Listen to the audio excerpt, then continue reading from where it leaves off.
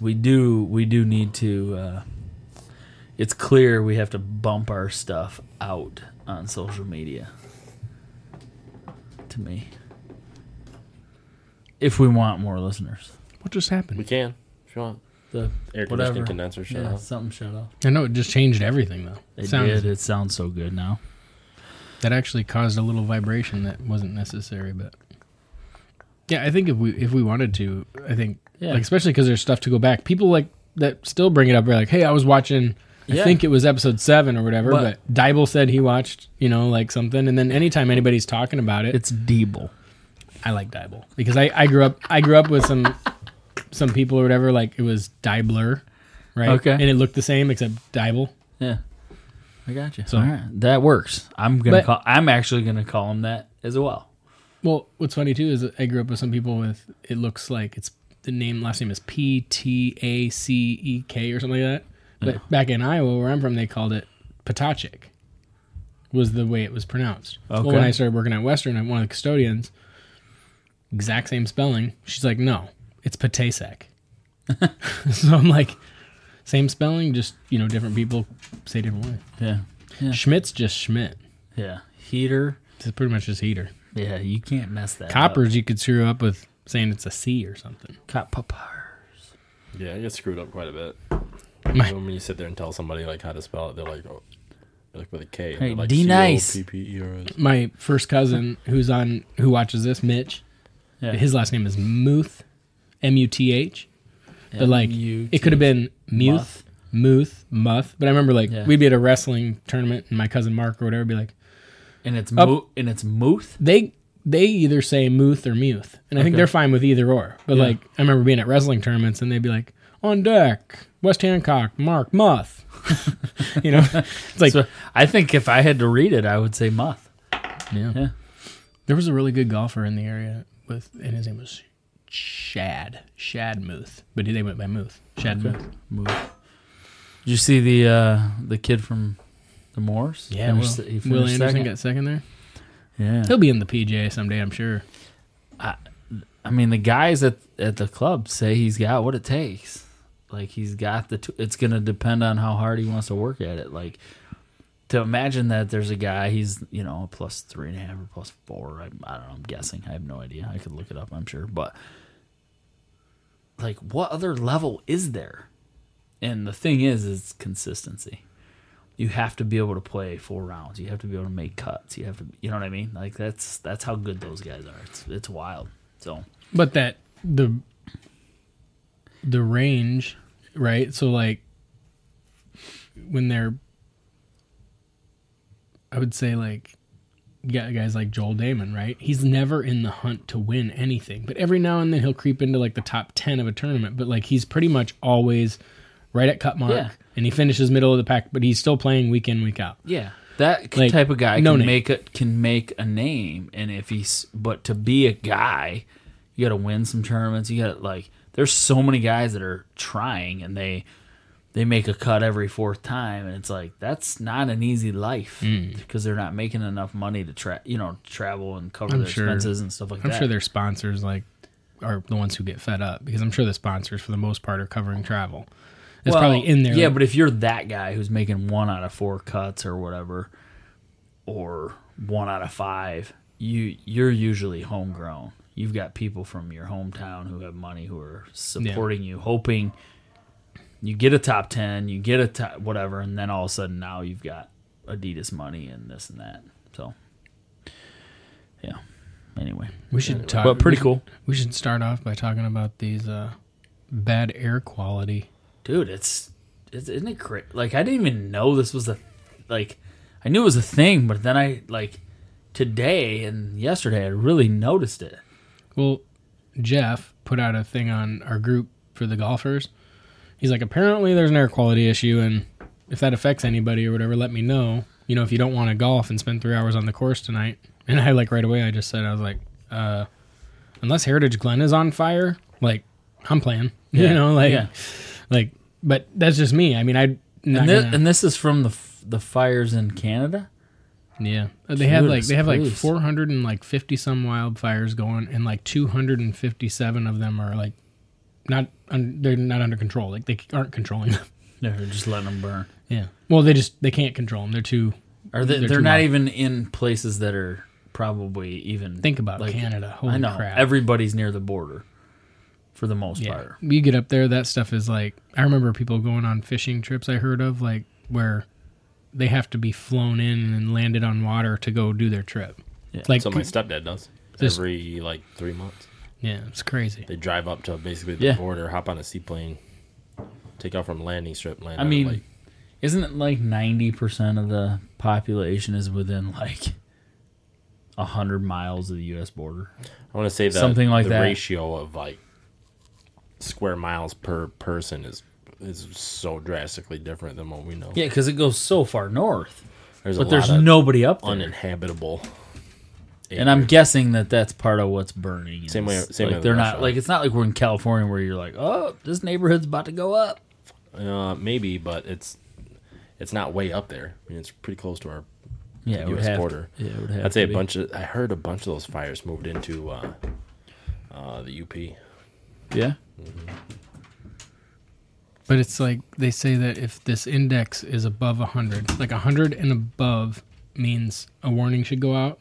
And they said something around Chicago was 175, but Grand Rapids was 255 on that index. Just yesterday, I guess. So we started monitoring it on Monday, and we had to send out a notice this afternoon. My safety professional on my job was like, "What do you want to do?" So we reached out to the client, see what their policy was, but they don't have an outdoor policy. Their facility's inside. So we had a meeting with some of the safety reps in our company. You guys need to monitor this. It got over 300 in Kalamazoo today, and it was 265 for the majority of the day. Are we talking about air quality? Mm-hmm. That's how. The problem is these fine particulates that cross into the bloodstream.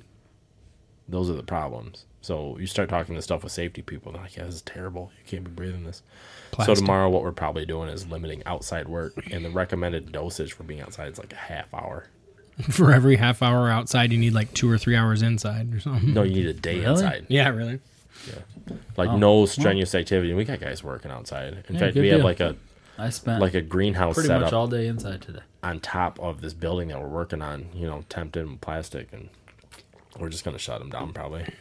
I mean, we'll see what it looks like in the morning, but until the wind starts coming out of the south, what are you going to do? Hey, you should take the day off tomorrow and we should go golfing. Yeah. No one will be on the courses. How that one's going to work. The courses will be empty. I am golfing tomorrow. Courses will be empty.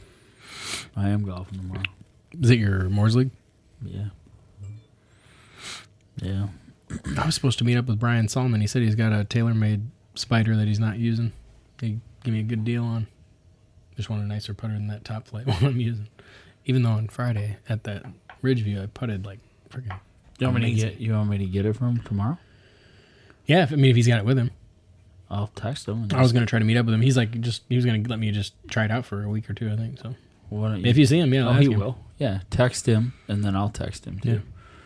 Yeah. And yeah, that'd be sweet. I don't know what time he plays tomorrow, but we can. I'm kind of wanting to get the Ricky Fowler. Yeah, I kind of want the Jay. Everybody, you got to put your pre-order in right now. I saw that you could pre-order. Yeah.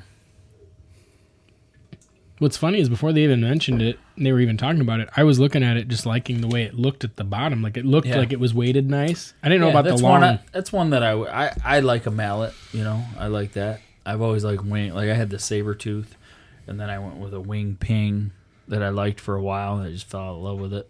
Now I'm back to just a regular, small, you've seen it, the small mallet, Scotty Cameron that I don't know, I like it. So stick with that. Well, the Top Flight one isn't doing bad. I just don't like the grip. I want the bigger grip that I used to have that on the nice one that I had on the other Spider I had it felt better in my hand.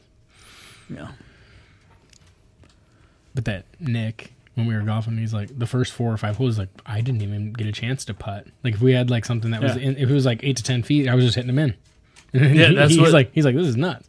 That's what Lee said. Lee was but then we got with those guys. I was close. I wasn't missing bad, but it wasn't they weren't falling but they you were at the making beginning. Them. Yeah, it was for me, that's unheard of. I am always good at a 10-footer getting close. I feel they never fall. That's why I always end up with bogeys and double bogeys, so I can't save that par with a 10-foot putt. Yep. I ended my, I went 27 on Thursday, 18 on Friday, 36 on Saturday, 18 on Sunday, 27 on Monday, 26. That is nuts, man. So it was, I got to golf league coming in. We tee off at 5:37. I roll into the parking lot about 5:41. Just Tony's waiting for me. He's like, "Let's go. We're on the tee." Well, we weren't quite on the tee. Yeah, as usual. It was fortunately taking a siesta. Fortunately, I was just a little bit behind, but we tee off first swing directly in the woods, just on 10 at after Heritage. all that golf, just blasted out there too. No, I hit it good. I just pulled it and it airmailed into the woods. So then the next one, I'm like, "Hey, you guys mind if I take line of flight?" And I dropped it at, how far out was it? I don't know, 215 or something. 215 in the flag, yeah. 215. I hit a 4-iron up to the long middle. Yeah, long. And then proceeded to chunk, make a double. Next hole, hit a good shot, hits that overhanging tree, goes into the swamp. Couldn't find it. Make a bogey. Next hole, bogey. Next hole, birdie. Next hole, in the water on my second shot after being 95 yards out. Make a bogey. And then I parred the rest of the holes. This is so discouraging to me. I shot 40. I shot 40 with 3 lost balls. For me, I was like, that was pretty good. That'll work. I'd take it. But those guys did not play. We have to have scored a billion points. The irony that guy, because you played pretty well too. You only had 2 bad holes. Yeah. You played well. We're getting there. We're definitely getting more consistent. Some of these shots, I'm super stoked. I get so happy when I hit some of these shots. That shot, he hits a shot from 148, almost dunks it on 14, and then I'm 97 yards and I chunk it into the thing. And then he almost makes the putt for a birdie. Tap in par, no problem. Yeah. Just on it. Yeah. I could have kept that thing going too if I wouldn't have lost that one on 15, which I have no idea how we didn't find it. Yeah, that was weird because I thought it was up by the trap. Yeah. For sure I did. Yeah, it felt at least halfway decent. Yeah. I just kind of yanked it a little bit, but yeah, it was definitely left to where you wanted to go with it, but it was. I mean, we were getting up and down and around on greens like nobody's business. In fact, the pre-shot routine for that shot on 15.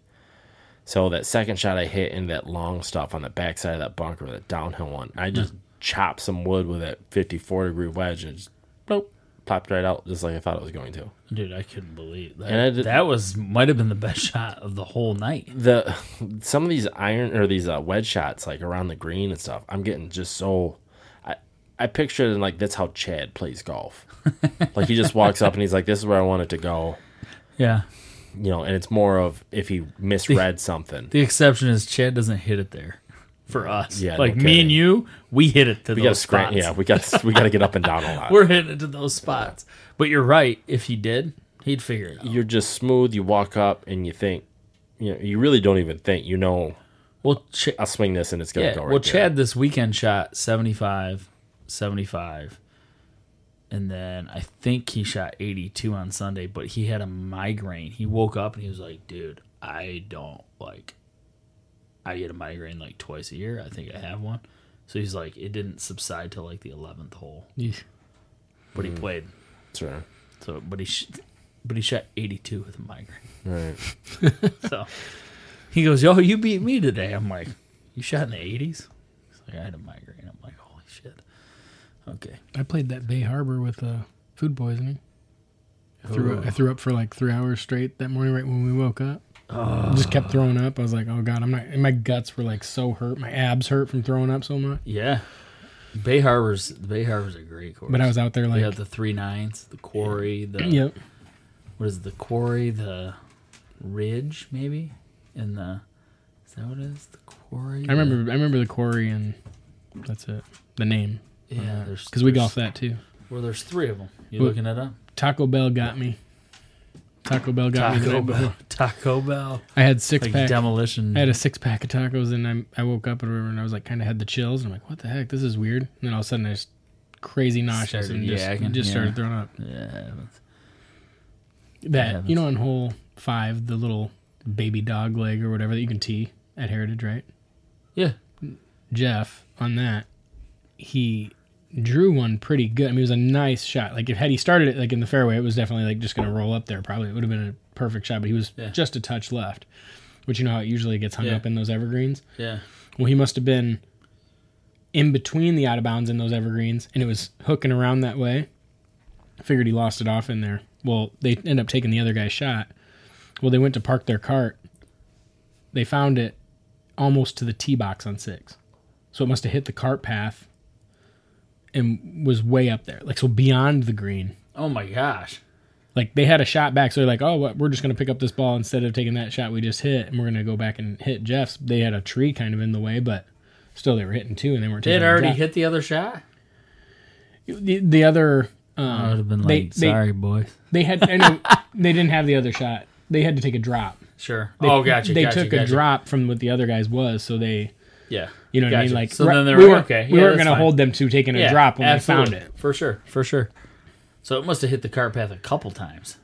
Well, I think, like I said, he hit a good enough shot to make the green. Sure. If the draw was in line. Yeah. But because it was a little bit farther left, so I mean, it probably hit a couple times, but like the fact that it. When you go up there, you go between those trees and you just hang a sharp left. Yeah. Like, they were like just before that sharp left. Oh my gosh. And so they were able to hit back on the green and get a par, but. Nice. Nice, yeah. It's always I think we probably scored a pile of points, Tony, on Monday. I hope so. I mean, we had a very, very slim margin to make the playoffs in the first half. But the last 3 years, we've always rallied in the second half. You know what I mean? Yeah. And we usually keep it pretty tight in the second half, but was that the last week of the first half? 'Twas. So. All right, we'll dominate the second half. I think so. I think my handicap is way too high. So I mean, we should be able to rake. But for a minute. Monday, you had to give up 6. I mean, you are always giving up strokes. Are we playing this Monday or no? No, I didn't think so. No, it was a week after. So, but that was one of the first times like I had to give up strokes. There is a ton of people in that league that float in that 9 to 15 range. Yeah, I know. So usually the person I'm playing against is where I'm at or is giving me one, The other side, yeah, but it sounds like it's a Stableford. It is. Oh, shoot, here I can show you. Let's see here. I can show you what the scoring looks like. Which means you're playing, like you're scoring no matter what, but then if you beat your guy, you get bonus points, right? That sound about right? It's kind of weird. So the tequila lime is pretty good. How busy are Monday nights there? Slammed. Is it? Yeah, that place must just be raking now. It takes up both sides. On Tuesday when we were there, I went out early with the kids because I'm off this week, and I just let them hit some balls, and they had an outing of some kind, but the parking lot had maybe 5 spots open is all. That's how big the Michigan... As you get into late June, July, and August, more often than not, we'll come in the league on Monday night, and the parking lot will be packed because they have outings almost nonstop out there. Just crazy. But then again, you have to subsidize that non-league play on the weekdays with outings, and that's how golf courses, sustain. And then weekends they always just keep open for, for tee times. But dude, I don't even know how this. It's tough, right? Dude, this is nuts. The way this is scored is so complicated. Right. You have because there's player points, there's team points, there's player versus player. So.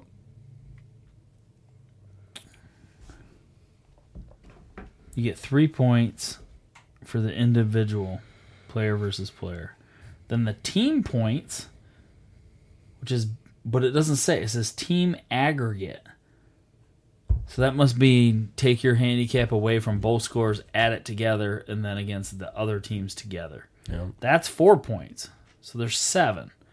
Then you're just playing the course on a Stableford format, where a pars were 2, birdies were 3, eagles were 4. And those must be net. Right? Yeah, those are net. Then there's player, team versus field. Those are zeros, so that doesn't play. Huh.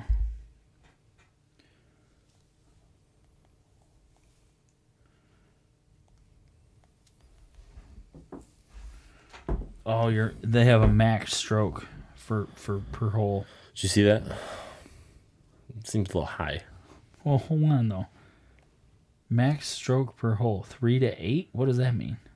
3 if it's a par 3. The max is 8. Par 4, 9. Par 5, 10. Then there's a 6. That's also a 10. There's no par 6. Just in case. There's no par 6s out there. Just in case one shows up. You got it covered. I've never played a par 6. I quad putted a par 6 in my life for a 10 spot. Okay, so it's complicated. So what would you have, like a par 2? It's just like you chip onto the green. You could do those in betweens. You could do some in between holes. Oh, how's that for an idea for golf? Taint holes, if you will. Just put the in between holes. The in between holes. Taint. Yeah, the old taint course. What'd you shoot on the taint? I had a par 2 taint. Yeah, so you play the golf, but then you got the taint course too, which is right in between. Right. Where it's like a chip. Green, it's like a chip from green and a putt. to tee. Right? Yeah. Like you play tee to green, but then you can also play green. Yeah, you're like, tee, hey, I shot 43, but on the taint, I shot 18. Taint, I wasn't there tight. I was even par on the taint.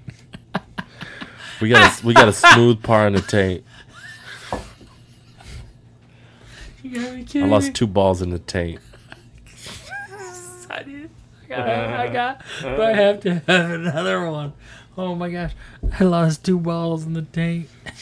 Never to be seen again. Oh my gosh. I don't know that we got any more tequila ones. That's all right.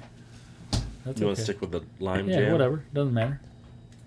Be a side-by-side comparison for you. There you go.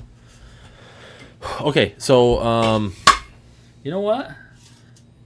The tequila ones don't say sun sips. What's up with that? Where the other ones don't? Oh, I ordered that hat, too, by the way. No. I couldn't resist. No, they do. Oh, they do. Well, you can drink the tequila ones at nighttime.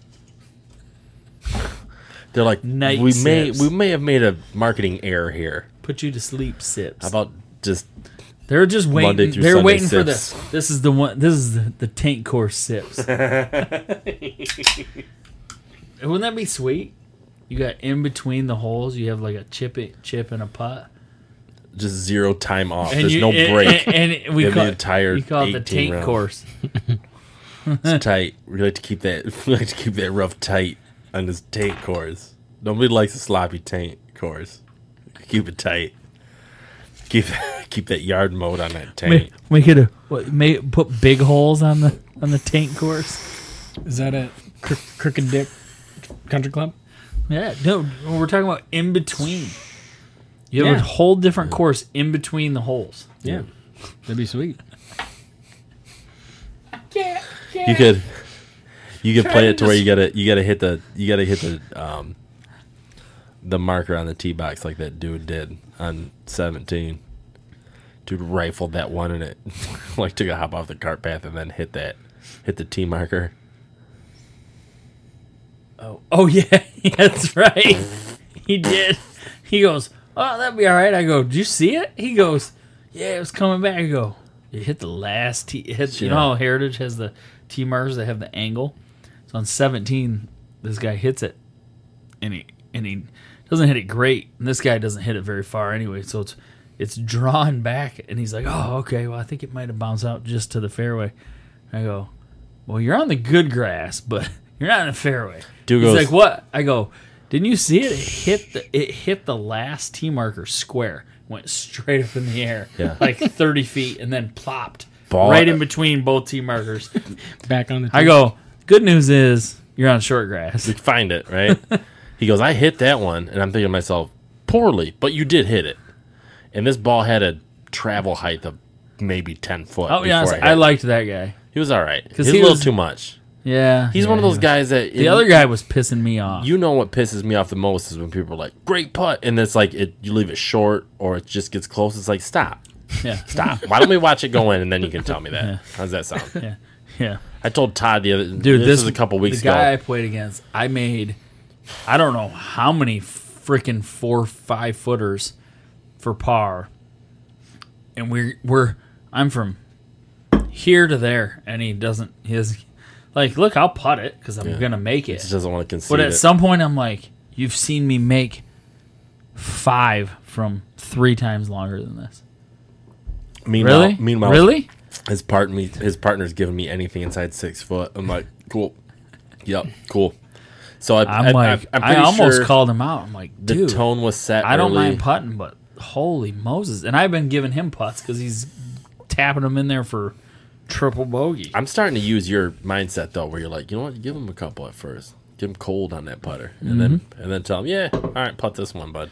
Yeah, but it's they're like, wait a minute, that was good all night. But once you've made a few 4-footers, when you're 12 to 18 inches away, like I get it if our match was coming down to something, but it wasn't even close. I'm like, we can be gentlemen. You want to figure this one out? Yeah, and then this dude like walks off with like not dapping anyone up. And Todd's like, fuck this guy. Yeah, I did. Because I'm like, I would take my hat off, I would shake people's hands, whatever. It doesn't matter. I could play like dog piss. I'm still going to like shake their hand. He walks off because he hits his drive on 18 over and then chunks it in the bunker. And then I look at Tony and go, he's going to hit the lip of this bunker. And then he hits the lip of the bunker. Buried it. He's like, watch this. And he's like, we're about to see a handful of strokes. This guy's just pissed. Dude hammers one in the lip. Then he just walks back sulking after he shoots 57. And I'm like, you should, like, come on, guy. Yeah. Like, just shake our hand, you know? Yeah. I don't know. That stuff irritates me. Like, I get you're frustrated. Like, I would be too. But it's not your fault. No. You're not. And I've been a gentleman the whole night. I've been giving you putts every hole. Yep. Yeah. Meanwhile, I got to put everything out, which is fine. I don't care. I think, but dude, at some point, the there's back a little nine at Heritage is just a roller coaster out of the gate because, especially in our league, I would say the majority of people lose one right out of 10's tee box. I hate 10. For sure. It just peels 10, out that 11, way. So and 12. Once you get through there, in your mouth. Once you get through 10, 11, and 12, the back is way more gettable than the front. For sure. Yeah, you can My rally. only 33s that I've ever shot are on the back. You can rally really even after you get out of 10. And one of them, I was 1 over through the first 3 holes. Mm-hmm. You get a nice, you get out of the tee box nice on 11 and find yourself, you can rally par 11, stripe a drive. 12 is a tough hole. As long as you're not right on 12, you're fine. Yeah, you 12 is can a tough hole. Yeah, with it having 17's fairway, right nice was like. As long as you can get you just can't through go. those trees. You just can't go right, and that's predominantly where everyone goes is right. Ow! Oh jeez, I It's feel like a Christmas story in here. I feel like a cord's gonna get ripped out of somewhere. Sit. I'm gonna hold on to Ollie, this sit. laptop for a second. Sit. Stay. Ollie breathes Lay like down. that dude that we played on Monday. Stay. Rosie. Carlos, come here. Breathing heavy. I look at Todd Stay. and this guy's Carlos. like standing uncomfortably close behind me. I'm like, I had to walk away. I'm like, this motherfucker sounds like Darth Vader behind me. He's like, That's enough. he was standing uncomfortably close. Carlos, lay down. Leave him alone. Okay, leave him alone. No. Yeah. Wonder what they were up to. Just busted in. Look at him. They're just breathing heavy. Stay, Carlos. Look at him. Oh, we gotta keep going. Oh, there he goes.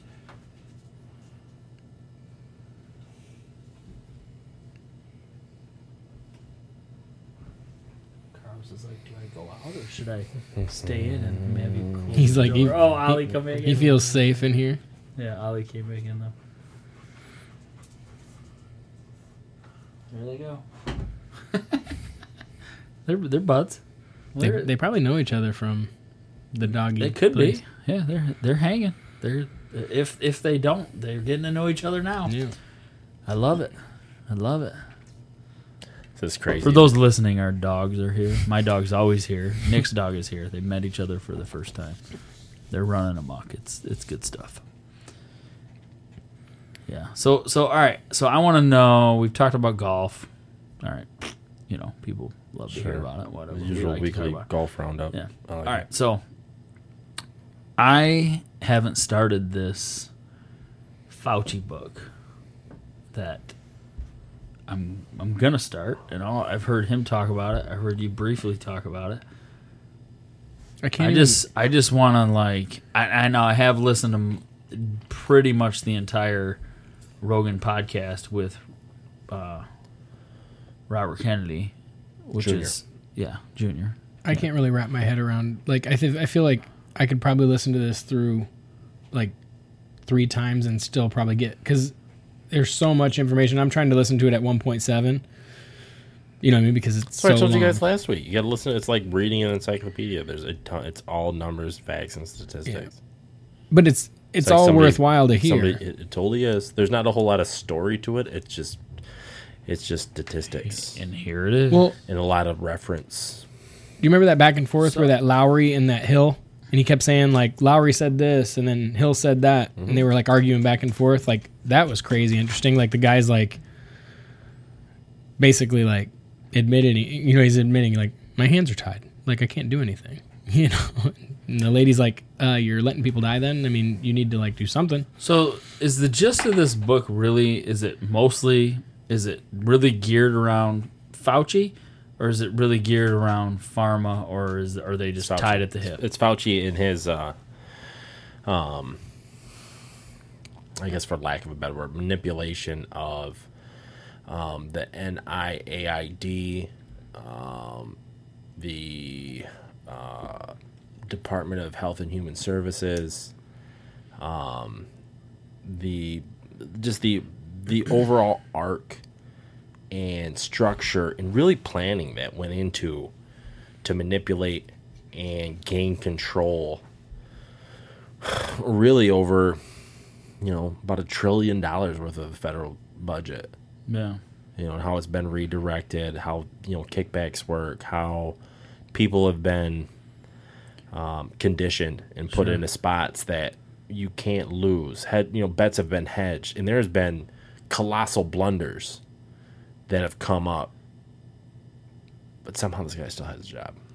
You know? Which is crazy. Like what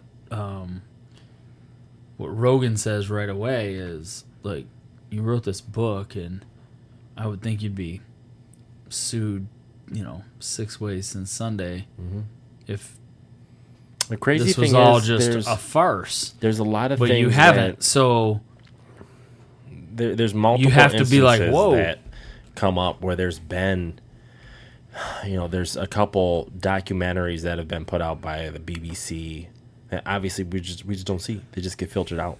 We never see them.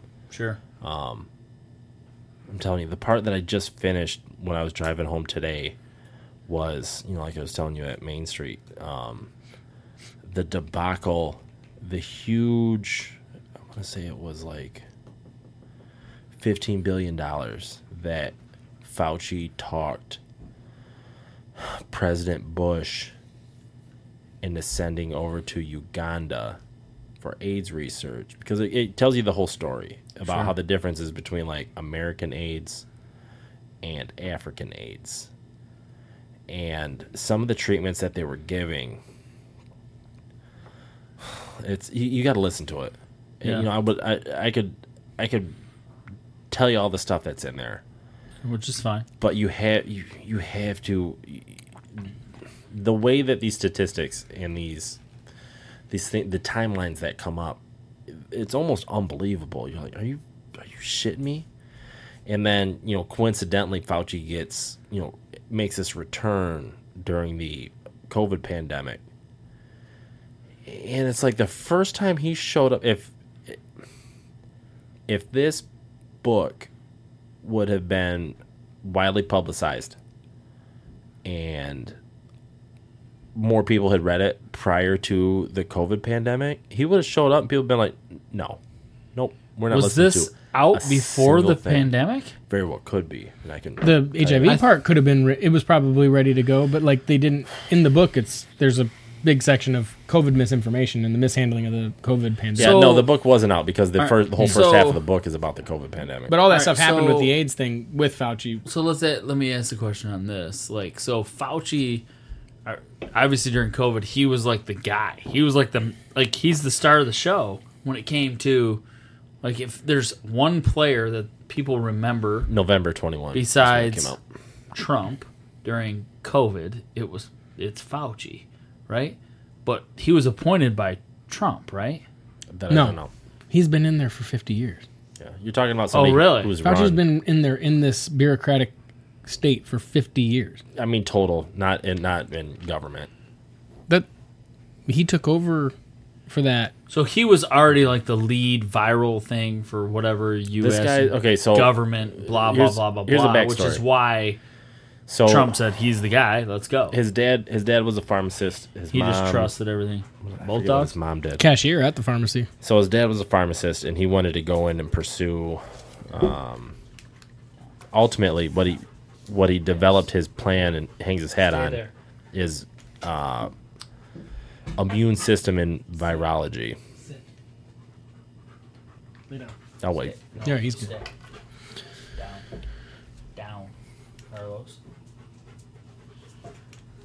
These dogs just can't get enough. Enthralling podcasting. Yeah. Anyway, all right. So go ahead. We'll just let them do what they're gonna do. We were talking about Fauci, how he got in, how he was there for 50 years. Like I said, there's. Oh, I lost it. I don't know. No, you were talking about his dad. Yeah, you guys can tell me where is that, but I forgot where it's going with it. We're trying to help you. I appreciate it. Ollie, is this thing dead or something? We also derailed you. Ollie. My little zapper's dead. Can't get him. Lay down. Carlos is laying over here. These dogs are tired. They're wearing each other out. It's crazy though. I've never had anything like I was sitting at the parking lot at 5:30, and then Whitney comes out and she's like, "Oh, he's not ready. Like he's not gonna be ready till closer to like 7." And I'm like, "All right, we'll come back and wait." So I'm sitting there at 7. I'm waiting and waiting. And like finally, a girl brings him out. It was just like, "Holy crap!" Yeah. Like, why so late? It is what it is.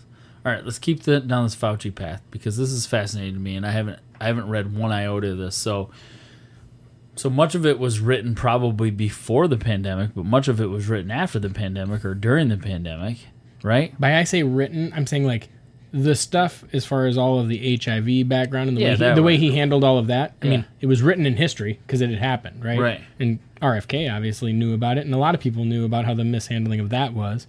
But it's almost like they took a similar playbook in a sense where winners have already been picked. Like, the idea of pushing a vaccine was probably already chosen. The idea of this remdesivir or whatever was probably like, well, this is going to be the drug that's going to win. And then it's almost like they have a playbook to demonize the hydroxychloroquine and the ivermectin. So it's like, then you have all these other doctors saying like, no, actually, if you can get this stuff in early, like, there's not going to be any problems. Like, people are going to survive if they can get this stuff early. So if they're showing any signs or symptoms, like, let's get it to them. That happened to me. But it's just, the thing is what I didn't realize is that the whole, like, when remdesivir or whatever gets FDA approval and then Medicaid has to cover it. That's where the back channel into how taxpayers end up having to pay for everything. Gotcha. Because FDA approves, it's a $10,000 a dose thing or something, or $3,300 or whatever it was per dose. But because it's FDA approved, Medicaid has to do it. That's how the back end gets you. Who funds Medicaid? Taxpayers. Right. So it's almost like he had this, like, he's just a great businessman in terms of like keeping pharma profitable, getting money in for their research, and like almost picking winners and losers in advance. Getting paid himself. Yeah, he's the puppeteer. So, gosh, so I had heard something, and I may have mentioned this last week. I don't remember that they've known for a long time that these vaccines that they're pushing do not really do much to a coronavirus. Like, they've known this. Yeah, that was the solution. Like, scientifically, it's been known. I have a thing saved on, I think on TikTok or on Instagram. I'll send it to you guys. And the way this guy talks is like, you're like, that's interesting. Like, if it's true, you have to fact check it. But like,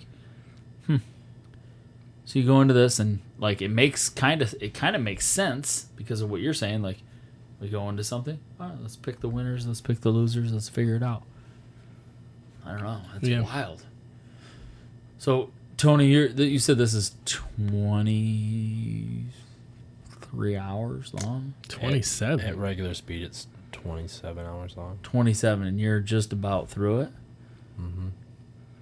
But you obviously sped it up a little bit, but still, what do you have left? An hour or two? No, I got 10 hours. 10 hours left. No, I can tell you. So you're like only 2/3 of the way through it. You're not almost through it. You're right there. Todd, you're like in the thick of it. You know what you do? What I did? I'm at 60%. I had to listen at 1.5, right? It's reasonable. It's very understandable at 1.5. Yeah, I listened to a lot at 1.5. But what I did is I went and bumped it up to 2 for like a minute to get that fast hearing, and then I go from the 2 to 1.7, and 1.7 seems slow then. So it's like it's like swinging a heavy baseball bat and dropping the donut. Listen, I don't think this is why I practice my free throws from the top of the key. Yeah. I don't know how fast your brain works, Nick, but I would really say that you're missing some of the sink in. Oh, for sure. I prefer 1.5. I would prefer to listen to it at 1. I would be willing to challenge you that you're picking up on you may be flirting with some confirmation bias on what's coming out at that speed. I had it at 1, and it sounded like the guy was. To me, I feel like it was recorded at 1.25, and 1 is a slowed down version for everyone to kind of digest everything that goes in. I get past 1. It's not Robert Kennedy Jr. talking. No, when I get past 1.25. There's just not enough time to mentally think about what's coming your way. There's no way. I would be willing to bet. Well, I mean, you'd really have to be able to just soak in information, retain it, and then think back about it.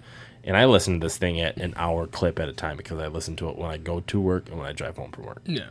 But there's so much stuff that goes in, and even I'm just skipping along the top. I am going to go back and listen to this thing at least one more time. I'll listen to it probably just at like the 1.2, but the COVID misinformation stuff that was getting so long, that's when I turned it up to 1.7. It's the same way when you get into the AIDS portion of it, which is basically part 2 of the book. It makes you wonder, though, hearing what you guys are saying about this, and clearly many of these statistics are just facts, right? I mean, the guy hasn't been sued. He's not been imprisoned for defamation or anything. So a lot of what is being said in this book is true, right? Yeah. I mean, would have to be. What else? It's really similar to an Epstein situation. Like, what else is there? There's no. Listen to the book. There's no question mark about what else. It sums everything up, and it tells you how it went that way, and it tells you why it went that way. Not what else in that, but what else in everything, in the whole scheme of everything. It would lead me to believe everything is this way. Yeah, that's what I mean. But crazy. He's been protected too. Like that's if this is a news flash to someone, then no. It wouldn't be except. There's a lot of stuff in here that's like, whoa, okay, that's kind of eye-opening. Like, am I surprised? No, but I'm a little bit, whoa, right? So, if in other areas that's just, everything is that way. You know how much $1 trillion is? I mean, it's hard. It's crazy. It's hard to wrap your mind around how much. You could probably solve world hunger like how much $1 4 times over. $1 really is. Well, it's 999 billion. You know what I mean? Yeah, really soak in how much $1 trillion is based on, what you make a year. Let's say in your lifetime, you could probably at least get close to quantify about. And then think about how much money goes through your hands. Yeah. What you do with it, the people you affect with it. And these people have $1 trillion. Think about funneling things that. There's a lot that can get there's lost in there's so much money. I mean, oh my gosh. Even the richest people we know are playing with crumbs. There's an entirely different world out there for a group of people. Yeah. I mean, when they talk about the 1% controlling, 90 to 95%, I mean, think about it. We know some people who, all of us are, three of us sitting at this table are doing okay. We're all right. We live comfortable lives. We know a lot of people who don't even live close to as comfortably as we do. Right. We know a lot of people that live far more comfortably than we do. Mm-hmm. And that wouldn't even show up on the radar. That would be like comparing the Earth to the sun. Size-wise. There is an absolutely just whole different... It's wild. It's so hard to wrap your mind around. That's what I mean. That's what I was getting at. There's just wealth and money and how it flows is so different for some people. But so the most recent part that I listened to, I remember a little bit better than the other parts. So they go through this portion where they're talking about Fauci. And let me preface this with a lot of the stuff that I think that this book is saying Fauci's responsible for. It skirts the line of directly and indirectly, whether it be he was basically the financier, he approved funding or he funneled funding or some way something he was associated with was able to push funding towards something that did something nefarious. This book is lumping all that into Fauci. So technically it's not wrong. Right? I mean, if he's in charge of something and that something is funding something that's doing something crazy, technically he's in charge of that. He has the oversight for that. For sure. Just to keep that in context, right? Like, most of these things, Fauci probably wasn't like, yes, no, yes. Like, he wasn't pushing the button for everything. But somebody under his watch was. Or... I could be wrong on that. He had pushed funding towards something, put somebody in charge of something. That's the feeling I get is... allowed them to make the decisions. Overall, right? So you'd be like... if like a national brand killed people, you wouldn't say the CEO of that company killed the people. But technically, that was the guy calling the shots. Well, it's like the Boeing thing, right? Sure. Yeah. Absolutely. Mm-hmm. Right? So the last portion I just wrapped up was... I shared a little bit of this with you with that AIDS Uganda, the funding that went over. Prior to that, when the whole, and it breaks down very well how the NIAID got into AIDS research. And AIDS, in retrospect, looks a lot like how COVID looked when it comes to the path to cure it in resources and studies, how it was attacked, how it was monetized, and how it really generated just a ton of money, right? And how legislature was passed to protect companies, ultimately make them non-liable for a ton of stuff. Immunity. Right. So they're talking about this this facility. It was in New York, I think, and they take kids that have been surrendered to the state, so orphans, people whose parents just are unfit parents deemed by the state, and somehow they get greenlit. I know it says it, and like I said, I have to go back and listen to it to get all these stats, but somehow they get a green light to be able to start running clinical trials on these kids. And this was one of the things that, like I said, there was a study done by the BBC, or excuse me, a documentary by the BBC on it. That, they give the title of it I earmarked it to go back and listen to what the title was. And then... Will you plug me back in? Huh? Will you come unplug? Power... Hey. Plug back in? Power strip's off. I'm not charging. I'm almost dead. No. So... And they're running these clinical studies on these kids that are anywhere from infants to 18 years old. And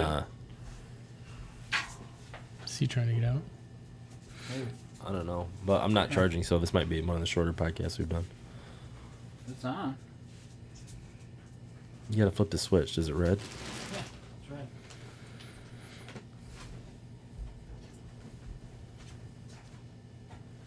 How's that? I mean, all this is on. Look through. Okay, we're good. So, charging? Yeah, it's charging now. They're talking about these kids, and the kids that come in, they're enrolled into a clinical study. There's some stipulation originally on, if their mother was HIV positive, if they were presumed HIV positive. That's the big one. Is they had to be proven HIV positive to then they were just, some of the studies were just presumed. So you didn't need any proof. These kids would come in and they said that the ones that would resist taking the medication would be held down and forced the medication.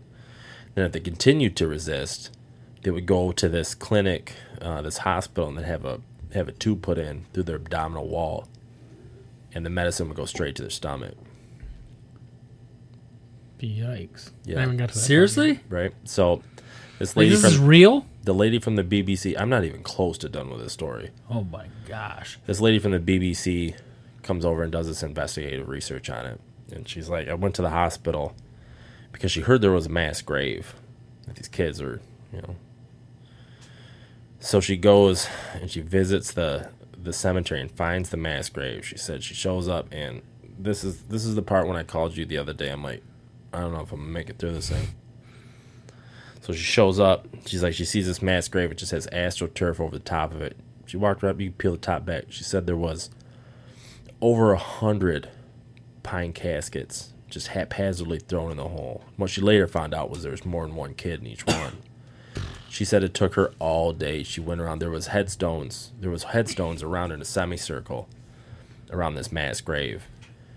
And she said it took her all day, and she wrote down every name. It was over 1,000 names.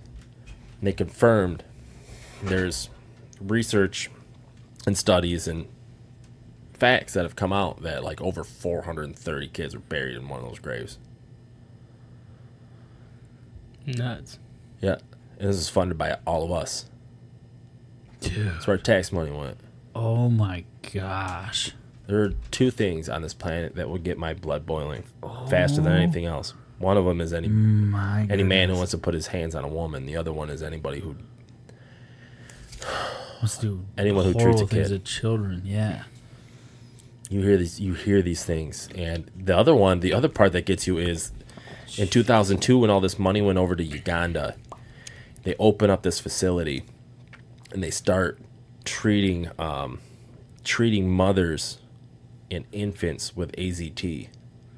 AZT never got approved by the FDA because it was so toxic. And they give you the breakdown of how they horrified the AIDS virus, right? Yeah. So they start getting people, and they even quote like Arthur Ashe and some other famous people that got HIV, got AIDS, and this even goes back to what they were eliminating the placebo side of all these blind studies, so then they had no reference point of what healthy people or what people not getting the drug would happen. So when something would happen, they would just chalk it up as an adverse side effect or a coincidence. These drugs were killing people. The toxicity level. Look, the whole idea of chemo is that the cancer is going to die before you do, and it's just who's got the most runway. Do the cancer cells? Because it's going to kill everything. Mm-hmm. That's what these toxic drugs were based on. Where okay, can you survive the treatment? I mean, it's a scorched earth theory of everything's going to get killed. We're going to napalm everything, and hopefully there's more good than there is bad in your body, and the bad is gone before all the good's gone too. Right. Man, you listen to some of these parts of this audiobook, and it's horrifying. And this is all funded by all of us. That's the crazy part. You know, we don't even get the luxury of like what they would do with a firing squad, where some people get blanks and some people get real ammo, so nobody knows who pulled the trigger. Mm-hmm. We all know. All this stuff that's funded by the government all comes out of our pockets. All those hours we spend at work generating tax money, working our asses off just so we can have a cold beer on a weekend. Guess where that portion of the money that the government takes goes to? Part of it goes to killing innocent people. That sucks. But what can we do? You know, can we stage a coup?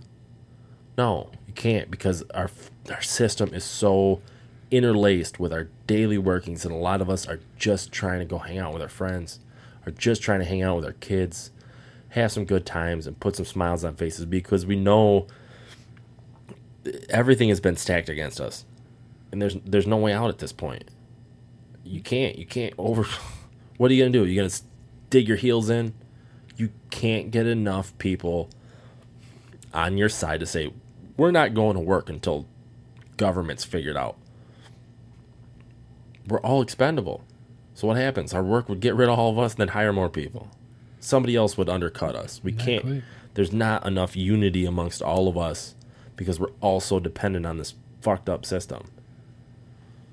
This is crazy, though, that like just like a small, you know, like organization, you know, or just anything. Like, I think it's interesting that like during COVID, when they were, you know, basically people said that if it was mostly conservatives who didn't like Fauci, right? And they were saying like, this guy. I don't even know if that was the case, because I mean the conservatives were running the show.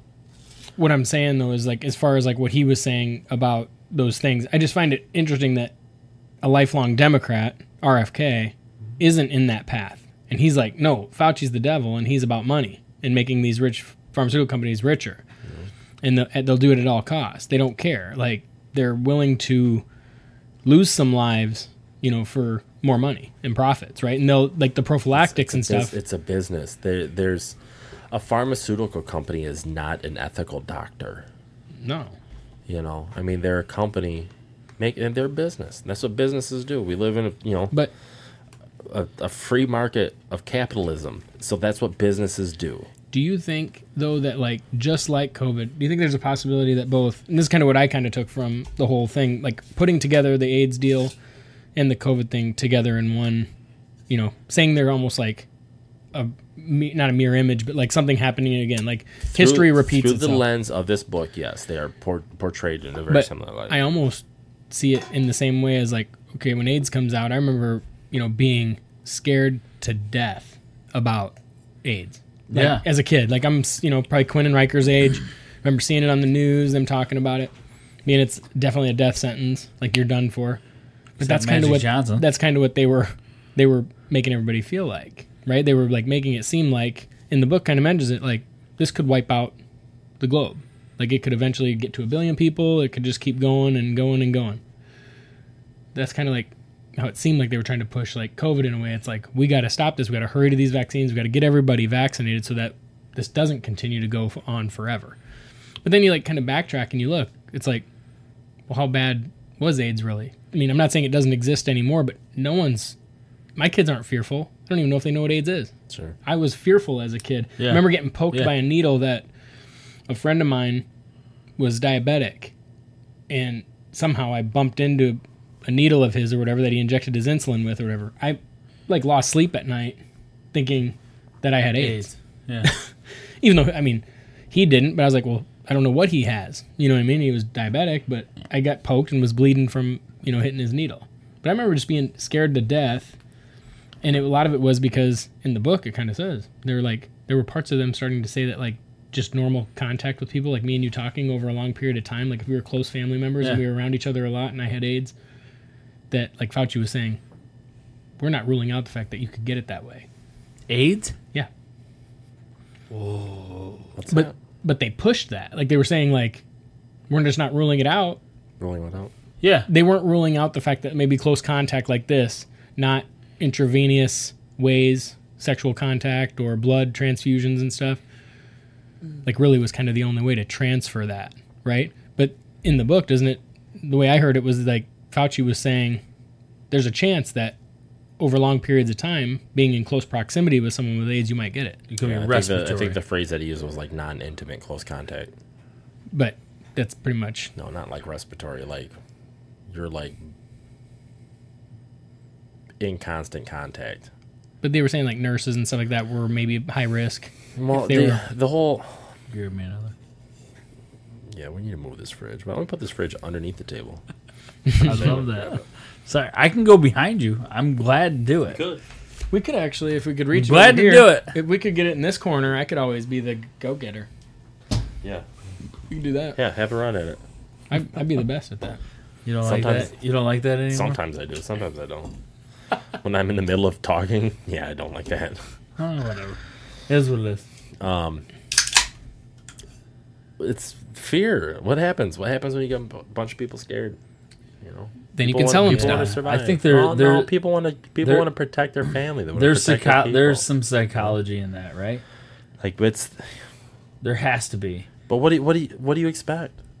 I mean, it's our nature as people. I'm just pissed that I was deemed a lot of things or whatever at work and other places. People like thought different things about me because I was unwilling to get the vaccine. They thought, you know what I mean, that I didn't care about other people's lives and that, you know, I was selfish. What's your stance on it now?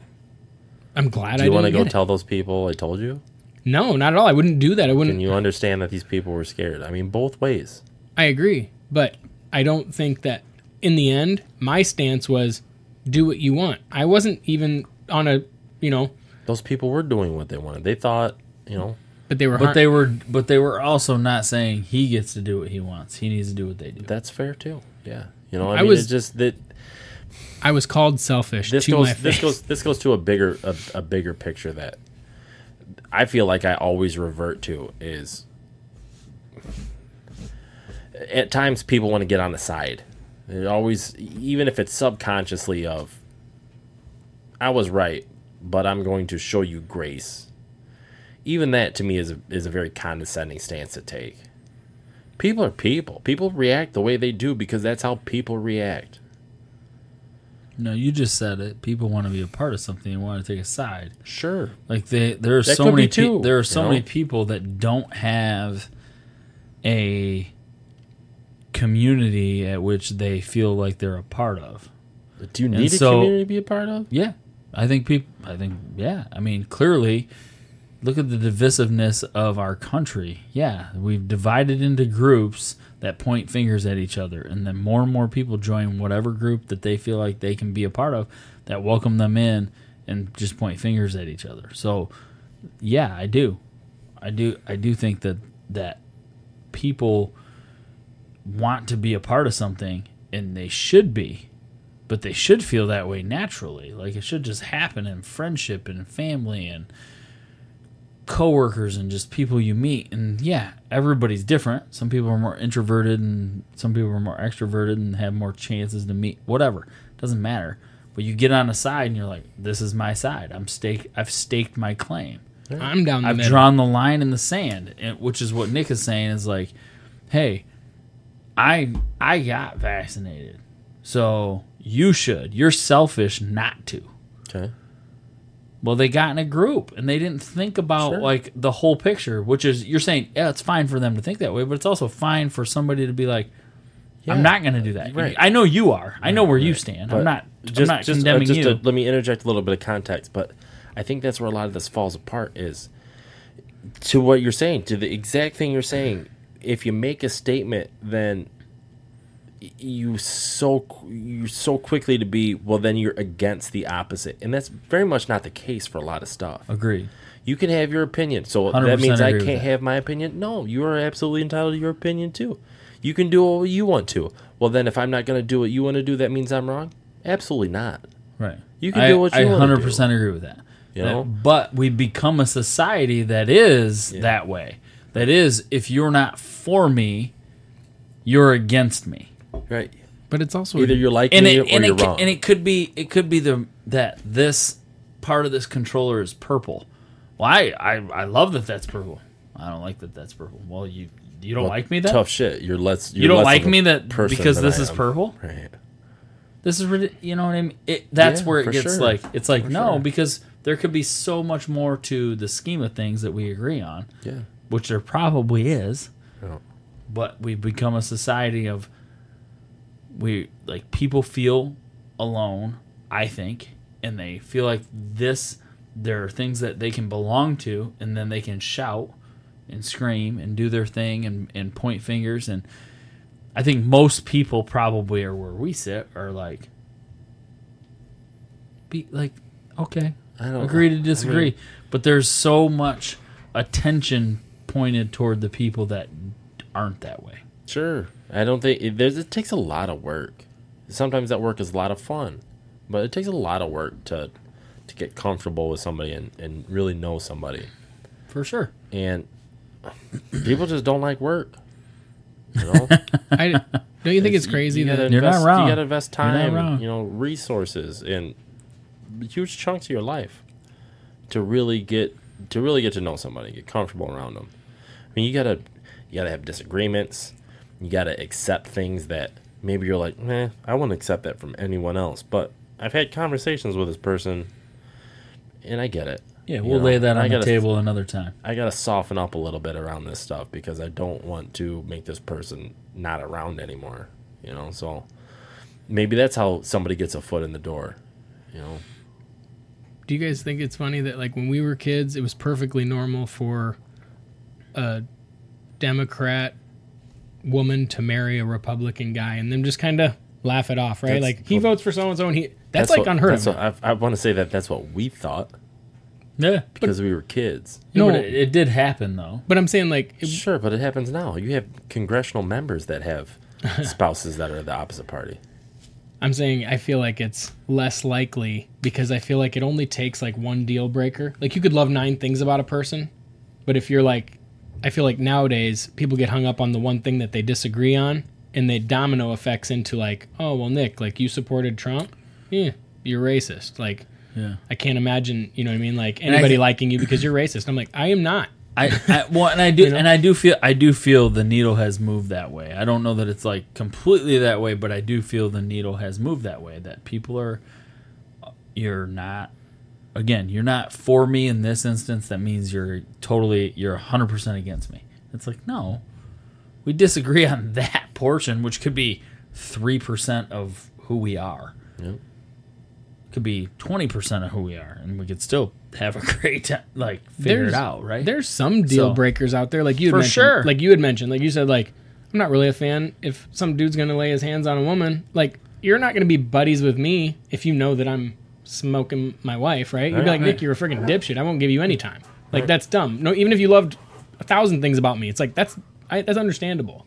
For sure. But like political disagreements or your choice of having a vaccine or not, making that mean you're something else or you're totally a bunch of things, it's like that's nuts to me. But even that, even like the big mistakes of Ollie, out. Of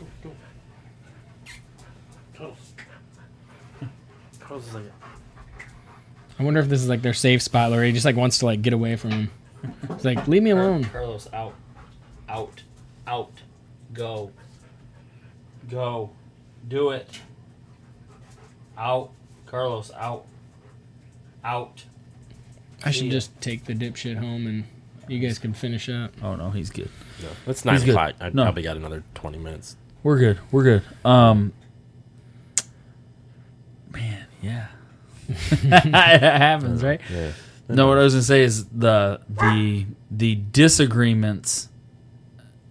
I do think they're more prominent now. They carry more weight, and there's an error toward being divided rather than being united. Sure. There's like we err on the side of I'm with this group, so I'm 100% not with that group. Instead of being like, yeah, I'm more aligned over here, but there's some cool stuff they're doing over there. Sure. We could probably help each other out. Instead, it's like, let me put this way. So, conflict resolution is is a big part of my job, and there's times where a conflict will come up, and you find yourself in short order. It's a race to the bottom, and anytime that I find myself in that predicament, it's like, I don't feel great about this. But you know what I do honestly feel great about is every time when I stop, I take it on the chin. Somebody might be running their mouth, getting real loud and boisterous. And you're like, okay, this is just how you feel. All right? I'm not going to go for the short win here and call you out right now and slap you across the face and make you feel less of a person in front of other people. Sure. And you know what happens almost 10 times out of 10 when you are like, I disagree with you, and you walk away and you let the temperature cool off. That person who was loud and trying to put you in that position in front of other people, they usually come back to you and apologize. And then you can do something constructive. You can say, okay. And you take it with a little bit of grain of salt, and you realize people are people. People have tempers. People have attitudes. People have personalities. Why is it so hard for everyone to understand it? Why do people just get so hell bent on, I'm gonna bat 1,000 today? I'm gonna put everyone in their place. I'm gonna be carried around on this throne by all these peasants. And I'm going to be the king today. Right. That's not how it works. That's how it's never worked. No, you're right. It's just the lack of compassion as a whole of people. It's like, does it get exponentially worse, or does this next generation get to a point to where it's okay to be wrong. It's okay to not have an answer right now. It's okay to,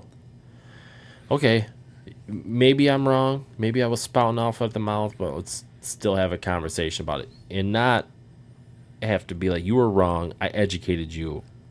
I'm the big brain here. Think of how much progression and group learning has just been thrown in the garbage can because somebody had to get in a dick measuring contest and they were right and you were wrong. Sure. That sucks. Think of where we could be. The future that we all thought we were going to be flying around on flying cars and teleporting and shit like that. Maybe that could have happened 100 years ago if we would have stopped fighting with each other all over the time and throwing away other people's good ideas because they weren't yours. Right. No, pride gets in the way. For sure. Yeah, right? 100%.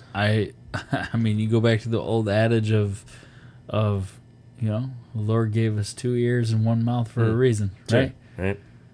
Start listening. But what's the other side of that? How many wars were fought and won because of that? Because somebody was like, I'm right, you're wrong. And maybe it steered us out of some cataclysmic event. It's not... How do you temper that? Where do you find that sweet spot? Yeah, or do you always just have this ebb and flow? No, I agree. There's definitely a line where you're like, all right, I'm not listening anymore. Time to talk. Yeah. Right? Sure. Where is that line? It's different for everybody. Yeah, and how do you find a spot where you can control it? Yeah. What do you know about that? Speaking of war, that whole... Did you hear anything about that Wagner Putin thing? Today, the second in command got arrested from the Wagner group. Here's the crazy thing. This isn't over yet, right? And this is just my theory, and you guys can say whatever you'd like to on it too. But so the story goes, or the reporting goes, Russia bombed an encampment that Wagner group was at, and killed a shitload of these mercenaries, right? So... The Russian army has army. What is this? Wagner Group is a bunch of collected, paid-for mercenaries that Russia paid to come in and fight the Ukraine war. Oh my goodness! Right. So they're paid soldiers. Correct. Yeah, mercenaries. Yep.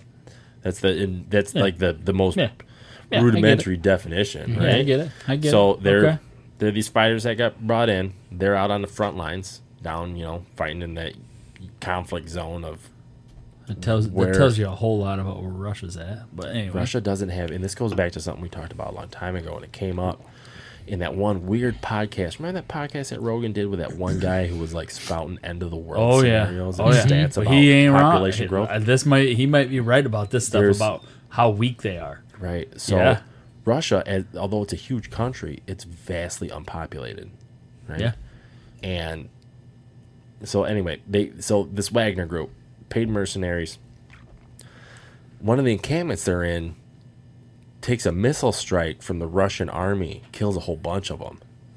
So the guy, even if I knew his name, I'd pronounce it wrong. Right? There's way too many consonants in Russian names.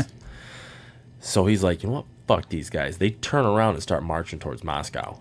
Oh, shiznit. They get within 100 miles of Moscow, and the president of Belarus is like, time out, guys. We're going to meet and we're going to talk this thing out. So the head of the Wagner group, the president of Belarus, and Putin, or some of Putin's aides, somebody representing Russia, all get together and they're like, they squash it. So there's been some chatter going back and forth since that, and all this happened within like 3-4 days. Break. Go find Carlos. Now there's things that are coming out that say the Wagner group already had a plan to go do this because how things weren't going great, right? So they said one more thing. We're pretty much they were on the no. They actually had a plan to go, and from the thing I read today said they were inside of 72 hours of making this thing happen, and then Russia got wind of it. So like, we got to go now and do this. I thought I had heard something that it was like it wasn't Russia who threw that missile in. It was actually like either Ukraine or CIA or something did it to set that whole thing off. Could have been. They're still trying to untangle who blew up that pipeline. You know what I mean? Us. Yeah, I was just gonna say it was probably us. There's not. I mean, well. Biden promised to end it. The story that we're going to get spoon-fed. He doesn't know that, but he did. The story that we're getting spoon-fed is it's going to end up being Ukraine went after it. And there's already some substantiating that says, like, we said, don't do that. And then they did it. Anyway, so this Wagner group marches towards Moscow. They figure out, let's squash this because this is going to be a civil war.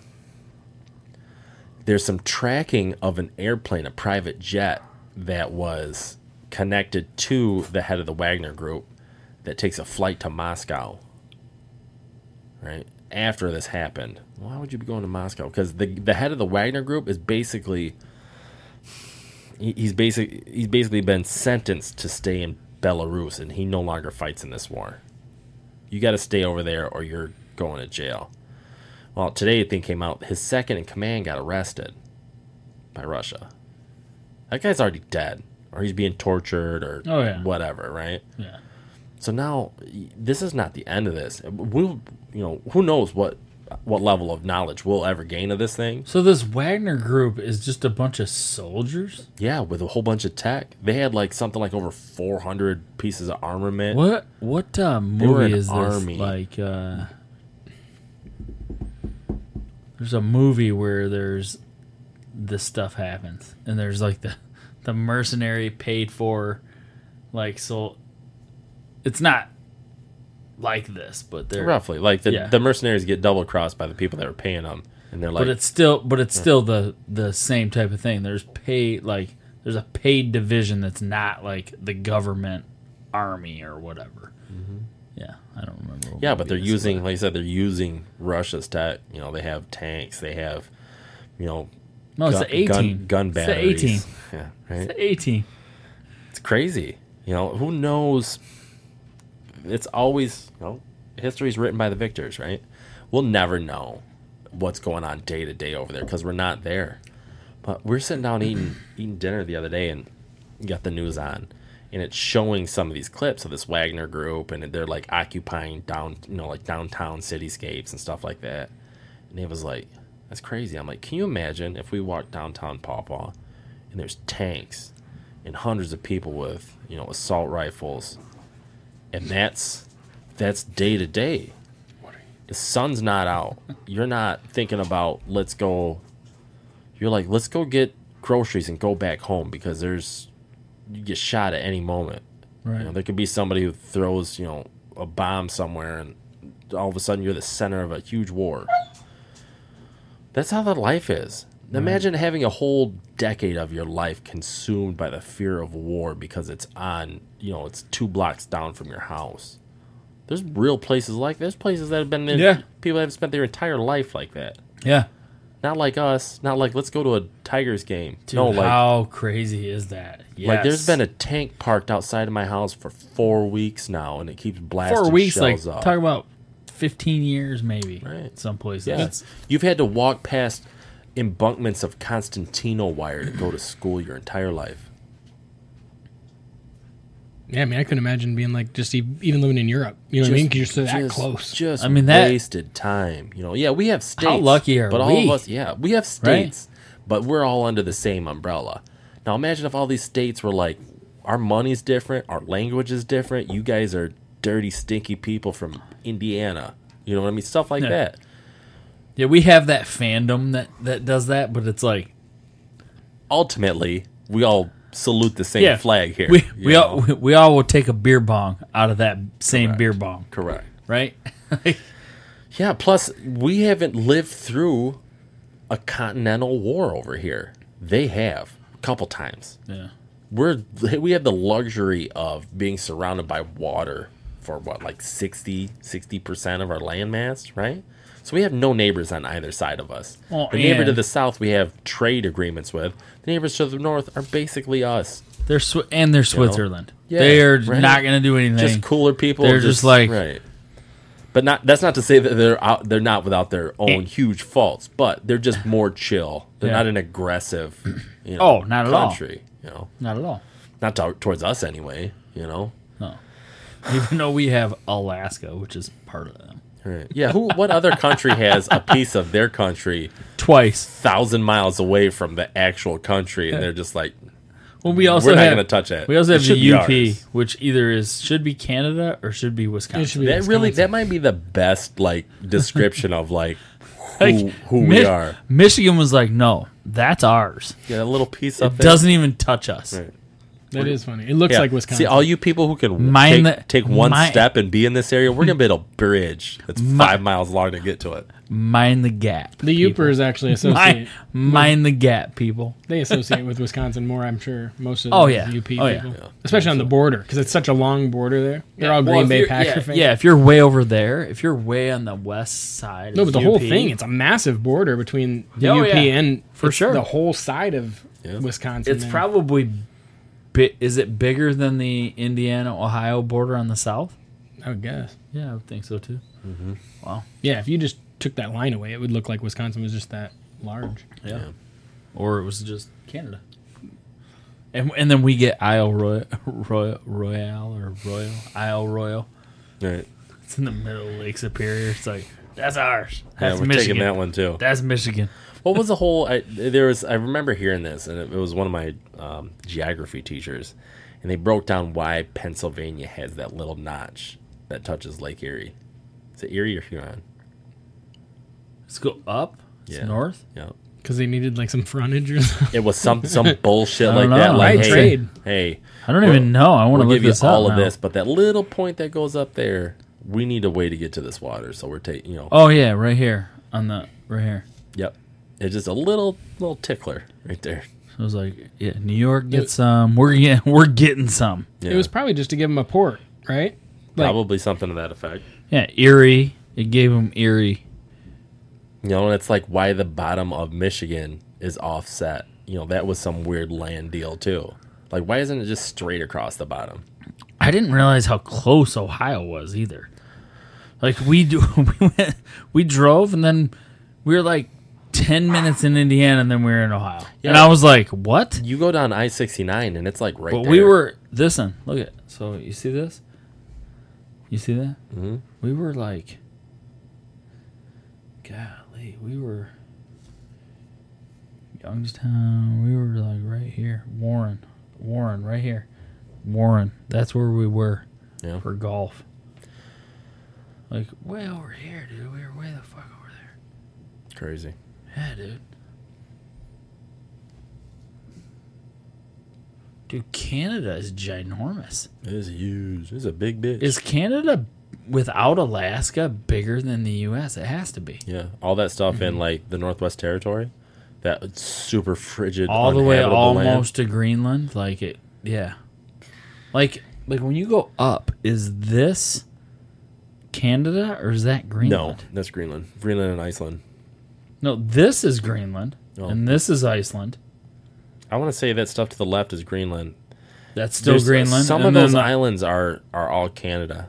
Well, gotcha. Check it out. Like, see if you can go to just a border map and get off of like the topography. I don't know how to do that. The filter over the top right. Quingan region. Oh, I got you. Yeah, default. Okay, hold on. Yeah, it still doesn't really say. It doesn't say. Yeah, it's that weird shadow realm, right? It's like, meh. It's like, oh, that's where the whole Earth is. Yeah. That's where the White Walkers come from. That's where that pimple. That's where that pimple needs to be popped. Nick sent the other day. The U.S. though, just even like as far as our population, like I was looking at this one map that like showed like how you could see all like the cities and metro areas and stuff really well, and west of the Mississippi, like it's dead. Like it's the flyover states, man. But it's so like, I mean, you have Kansas City on I-35, you have Minneapolis on I-35, kind of going that path all the way down to Texas. But like you get west of there, like think of, do you know cities? No, there's nothing in the nothing Rockies. West of Kansas City. You got to get to Denver, but then you got to get south to like the Phoenix and Arizona stuff. But, but if you look at Salt Lake City, name 3 cities in Idaho. Boise is one. Coeur d'Alene, Boise, and Boise. You know what I mean? Boise is such a big city that they named their college Boise State. Right. I think it's Tom, Idaho. There's just potato. Bismarck town. I saw something that came out. There was a heat map of the states that would survive a zombie apocalypse, and we were egregiously low. I'm like, our natural resources make us, I would say, the best contender to survive a zombie apocalypse. Unless these zombies can swim. Yeah, unless they're like Aquaman. Oh no, yeah, we dig that. Number one was like someplace in, I'm gonna say the southeast. It was like, maybe Florida might. I feel like you'd get blocked in Florida. Everybody would be pushed to the Keys, and maybe they think Florida with its mostly I think Michigan would be in a great with its mostly protected border, with water. Yeah, and maybe they're just like Florida people. Plus, we can cut that. Anyway. We can blow that bridge up.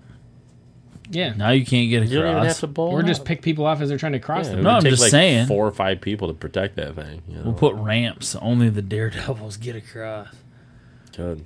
Like it's But I'm just saying. I mean, with our availability of fresh water, with our very agreeable crop growing cycles, I feel like Michigan weathers the storm. Plus we have a huge part of the state that's totally undeveloped. The southern half is the developed part. Michigan's the bomb. You get to the northern part of the lower peninsula, and it's not sparse. the mitten, it's the bomb. It is. It's 5 fingers about to slap everyone across their face. Slap you, dude. It'll come right across your face. Come up here, get the shit slapped out of you. It's not a mitten. It's a boxing glove. That's right. That's right. Yeah, right. Why did they ever say mitten? They should have said it's a... That's right. Yeah, Muhammad Ali living there here did. He did. Berrien Springs, right? Angie used to call on the vet clinic that took care of his dogs. Oh, really? His dogs were named Champ and Bailey. Remember? Champ Bailey? The football player? Yeah. That's funny. Yeah, Berrien Springs. I still think though, like this whole Ukraine and Russia thing is just. I feel like there's just more to everything going on. Like I feel like it's just theater. I think it's theater. There definitely is, Nick. Yeah, I agree with that. I don't know that you could be closer to the truth. But you know how they talk about? You ever hear that like saying where they're just like, they talk about China, and they're like, China is playing a game of Go or 3D chess or something, right? And like everywhere else in the world, they're just thinking like about setting up their checker table or checkerboard. People just use that reference all the time. Sure. Because they say like, China doesn't think in terms of what's happening next year or the year after. China's been around for 5,000 years. But they think in terms of where are we at in 100 years, right? Yeah. And so they're like putting things in place. Like they'll, like just totally like go against something where it's like, why would they be giving up that right now? You know what I mean? Like their whole lockdown scenario or their censorship and all of their stuff, right? It's like, no, like they know exactly what they're doing, right? They're getting a handle on their people to make them. I am by no means saying that the way that China conducts business is something I agree with, but look how big they are. Look how long they've been around. You know what I mean? We are like day to day right now compared to them. You know, I mean, our country could be turned on its ear in a very short order. Yeah, I think theirs could too. But I don't disagree. It's two completely different philosophies, and you're right. They're trying to make moves that are like China. We're looking so far into the future. China has a stranglehold on the people that live there. You know, I don't know that they could. No, they do. I don't think it's right. They have the means to. But they do. Well, an uprising, and that doesn't mean right. Exactly. No that doesn't mean that my thinking of what's right matters. No. Yeah, absolutely not. You know what I mean? Yeah, your opinion is not something that you. My moral compass may not matter if they decide to just. You know how many. You know how many people. How many group of 3 people are sitting in some Chinese secret room? None. I'd be willing to put money on. There's this 0 situation is not talking about the things we talk. That is not. There's no Saturday at 7 podcast over there. No. Oh boy. All right. But like some people would say though that like everything that we're doing here in America kind of, and I think like with us becoming super woke and super soft and super not. Like, it's almost a downfall if you, like, have too much American pride, right? That's seen as, like, negative. You need to be more... It's fun. Over time, though, what happens to us? It's funny you say that, right? So, that's kind of the narrative. But I saw this reel today, and this guy's like... Everyone says that, you know, right now, 2023, you know, is kind of like the Great Depression. So this guy's like, let's run some numbers here and see what happens. He's like, so the average individual income he's like, the worst year of the Great Depression was he said it was 1930. I think he said it was 1930. Anyway, 1 year, like the Great Depression was a decade long, as history is concerned. There's 1 year that was the worst. So like, let's take the worst of it. And the average income for a person was something like, it was minuscule. I want to say it was like $5 or $6 grand for a person. He's like, you scale that in the Depression, right? In the worst year of the Depression, it's like you scale that with inflation and get it to today's number. And there's a calculator online that'll do all this for you. And this guy shows it.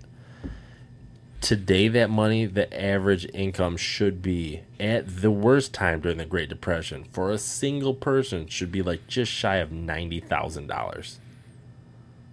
The average income for a person in America right now is like $35,000. 35? He's like, it is far worse than the Great Depression for all of us right now. 35? Yeah, isn't that crazy? The mean income for a single person in the United States is like $35,000. Yeah, household's only like 50. No. Wild. Household average for the entire country is like 50, 60,000. I'm pretty sure. Yeah. So they said if they scaled it from the worst time in the Great Depression, it would be, I mean, we would all I'm gonna look it up. So we would be so much better off at the worst times if stuff kept up. Mm-hmm. But, yeah. But then again, you've got everything super lopsided. You know, I mean, this is weird. Think about like the early turn of the century. So after like the Federal Reserve, what was that, 1912 or 1913? After the Federal Reserve was made and that relocation of wealth. So like this ties back into like the whole Titanic thing with the Rothschilds and all those people who got off the boat, and the guy who was we watched Titanic last night? The guy who was the richest guy on the planet, who owned over 40% of all mortgages. That was the guy who went down on the boat, right? And he was opposed to the Federal Reserve. Who didn't get on it? J.P. Morgan. That's what we're talking about. Yeah. So all those guys who got off, okay, so now their biggest opposition, who is the richest person, is now at the bottom of the Atlantic. So after that, then you have this exponential growth for the people that were super rich. and a whole bunch of collection of money, and then the average person staying flat and not growing at all. But all those people are growing, you're generational wealth that we'll never be able to wrap our minds around. Yep. Oh, 52, 51. Hold on. Well, that's one earner. Okay, so let's go 2 earners. 2 earners. This is April of 22. Oh, here's it. Here. Dude, District of Columbia, 2 people, 138,000. It's the only one above 100,000. How freaking crazy. Dude, that tells you a lot, right? District of Columbia. The next highest is... Golly, let's look here. I tell you what, my go-to news source dude, this is freaking crazy. Dude, this is an interesting... These are interesting stats. This is household income, okay? Hold on. Let me let Carlos out. This is interesting. All right, so this is household income, okay? Oh, I was the for 2 people, for two earners, okay? 2 earners, which is pretty normal, right? That's the average these days. In the District of Columbia, it's $138,342. Okay, the next highest. What would you think the next highest state would be? It's gotta be like New York or California, doesn't it? California. You would think California, but it's not. Vermont. Colorado's higher. Vermont or Connecticut or something. So here's what's funny. Maryland, 98,000. You know what I was getting confused? So Maryland is the next highest at 98. Then Massachusetts. Then Connecticut. Where's New York? Hold on. Where's New York? New York, 80. So Michigan is 70,000. Hey, look at these here. Because I was confusing the average and the median. So, the median U.S. household income, 61,000. And it says the average U.S. household income, 87. Yeah, I don't even know if that's right, though. That might be. But, This is overall, though, not by state. I'm going to do... Yeah, but 76. Yeah, I guess population factors in. So that's probably right. But, the fact that there's nobody over 100 for 2 people, which is your average household, I would say, that are earners, right? I don't know the statistics, but for some reason I would think no. But I'd say it's whatever. Close. There's 1 earner, 2 people, 3 people, 4 people. It doesn't really matter because the numbers bear out. Because for 1 earner, it's 74,000 for District of Columbia. Maryland is 75,000. Massachusetts is 75,000. You go to 2 people, the only one that's over 100,000 is District of Columbia, and it's at almost $140,000. That's crazy, right? Does that even make sense? That's where the government is, dude. Yeah, it all makes total sense. Well, I mean, it makes sense, but it's like, okay. That is nuts to me, dude. Alaska's high, 91,000, 2 earners. Michigan's 70,000. What it tells you, too, is you look at Michigan is 56,000 for 1 earner and 70,000 for 2.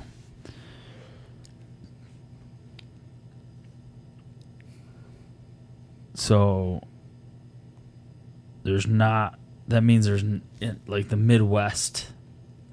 I would guess if we looked up other Midwest states, it'd be similar. More traditional.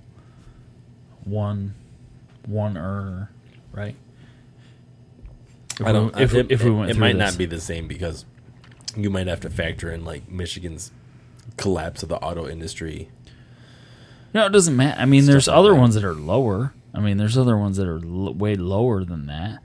But that baffles my mind that not any other state is sniffing 100,000 and District of Columbia is almost 140.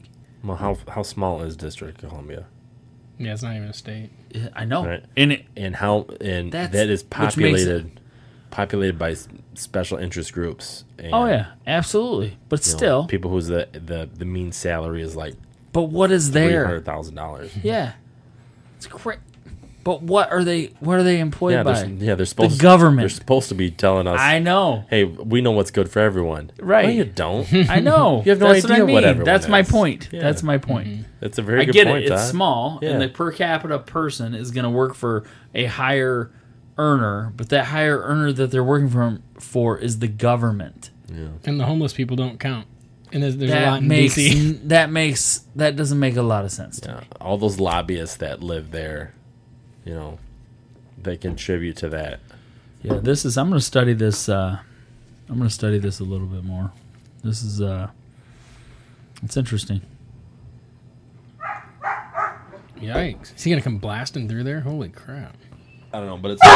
What is that? He must have to go to the bathroom or something. I'm wrapping it up. It's 9:30. Is that Ollie or yours?